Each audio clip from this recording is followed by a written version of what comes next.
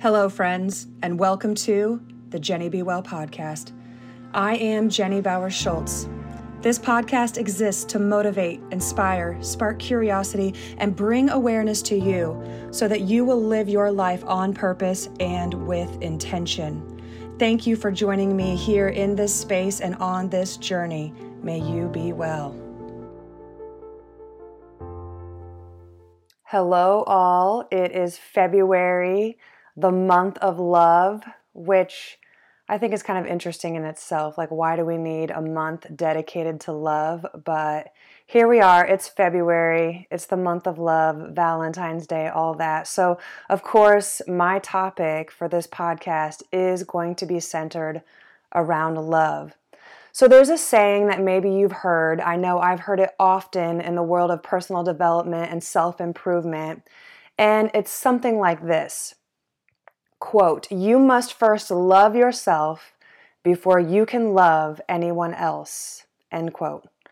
Or another version is something like this. Quote, "You cannot fully love another person until you fully love yourself." End quote.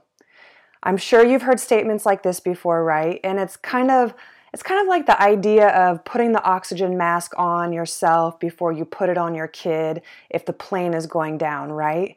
This makes sense. We all understand the need to save ourselves first, but really we don't know what we are likely to do in that situation. And honestly, that might not even be the best comparison for this right now anyways. Most of us will likely try to save our kids before we save ourselves. And so these quotes, these ideas around we must love ourselves first before we can love another person is kind of ridiculous, okay? I believe strongly that self-love can be a game changer in life. Having just a sliver of self-love can really help us elevate our game of life. And I'll get into that here in a little bit. But I don't buy into these statements of we must love ourselves before we can love another person. Our love for others is not dependent upon our love and care for ourselves. I know that I can love and give deeply to another even when I have little love for myself. So think about how that has played out in your life so far. Think of a time when you didn't really love or even like yourself, but you still carried on with life because you cared deeply for others. You were motivated to continue on because of your love for another person. I know that during the worst time of my life, my own unraveling of sorts, it was only my love for my children that kept me going. I had very little will or determination for myself. I was depressed and self-isolated, but my love for my children was enough. I kept going because of my love for them. Because I loved them, I was also able then to eventually find love for myself again. So cling to the love that you have for others to carry you through your worst times. I think that this explains the very purpose of life. The purpose of life is love. It is love that sees us through the worst of our times. And even when we feel there is nothing for us and it's hard to continue on for ourselves, most of us can still feel love towards others. And this is enough to carry us onward.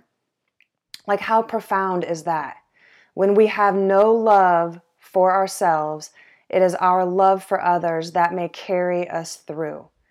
It is other people's love for us that even nurtures and supports us during the most difficult of our times until we can find our way again. The answer is love. And it's almost like love is our survival default. Think about that. The answer is love, and how our love is like a survival default for us as human beings.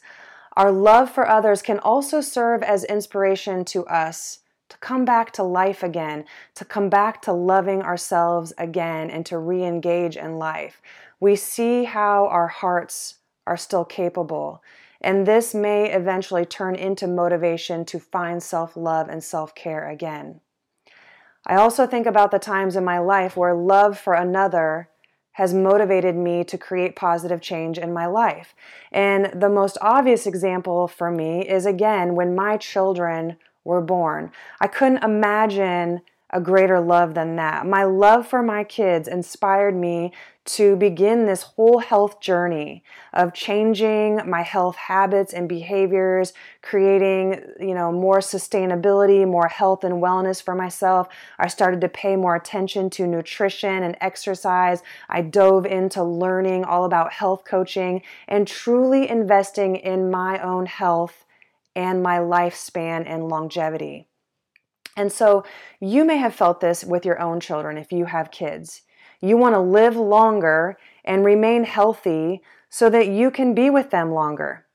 This also happens oftentimes in new romantic relationships or even inspiring friendships. You want to be better because of them. This is how our ability to love others gives us a glimpse of what is possible for loving ourselves. Our loves in our lives can be motivation. But also, beware, on the flip side, it can also go the other way though too, right? Like especially with new friendships and romances, we can also start to develop their bad behaviors as well. So just really be aware of how your relationships influence your own self-love and care. So now that we know our ability to love others is not dependent upon our ability to love ourselves, we can ask, what is the real value in these statements? These statements that tell us we have to love others before we can love ourselves. These statements really exist as a call to action for self-love, because self-love can elevate your life in so many different ways.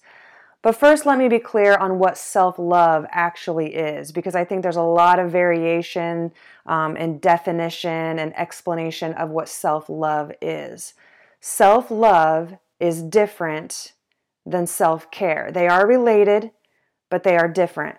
Self-love is a state of appreciation for oneself that grows from actions that support our physical, psychological, and spiritual growth. Self-love means having a high regard for our own well-being and happiness. It means taking care of your own needs and not sacrificing your well-being to please others. It also means not settling for less than you deserve or desire.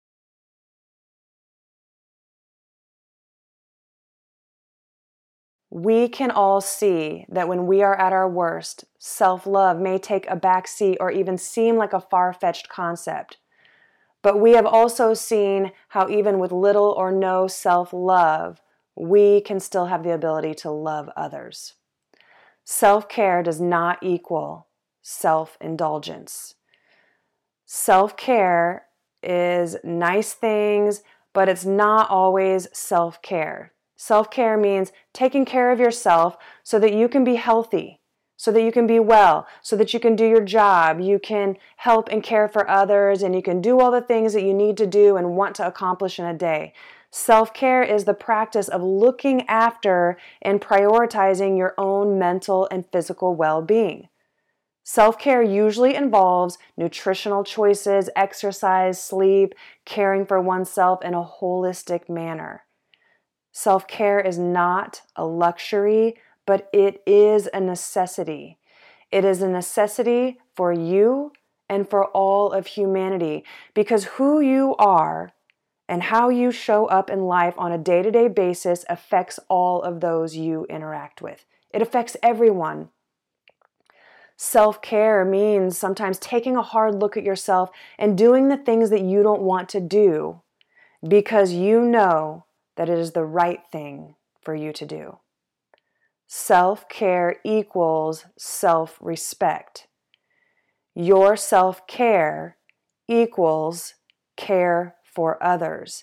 Can you see how taking care of yourself influences all of your relationships and all those who interact with you? When you invest in yourself, you are investing in all of your relationships. So why wouldn't you take care of yourself? When I take care of myself, I am in turn taking care of my kids. I'm taking care of all of those people that I teach yoga to. When I eat well, I take care of myself, I get good sleep, then I am able to show up more fully and presently with and for others. This self-care is an investment in me and an investment in all of humanity. So if you can't do it for yourself, just do it for others. We are all motivated by different forces, and sometimes our love for other people is our greatest motivator. So whether you do it for yourself or you're doing it for another person doesn't even really matter. Just do it. Self-care helps to lead to self-love. When you love yourself, you are able to show up more bravely and boldly for others. When you love yourself, your light and love radiate to others, and there is a well of love within you that can never be tapped out. When you love yourself, you don't wait or rely on others to love you. When anyone does give you their love, it just feels like bonus energy, bonus love, bonus light. Loving yourself can bring you more happiness, more self-confidence and self-assurance. You begin to have less concern about what other people think of you. Self-love allows you to love others with no conditions, no strings attached, because your own self-love is enough to sustain you. Allow your ability to love others inspire you to love yourself.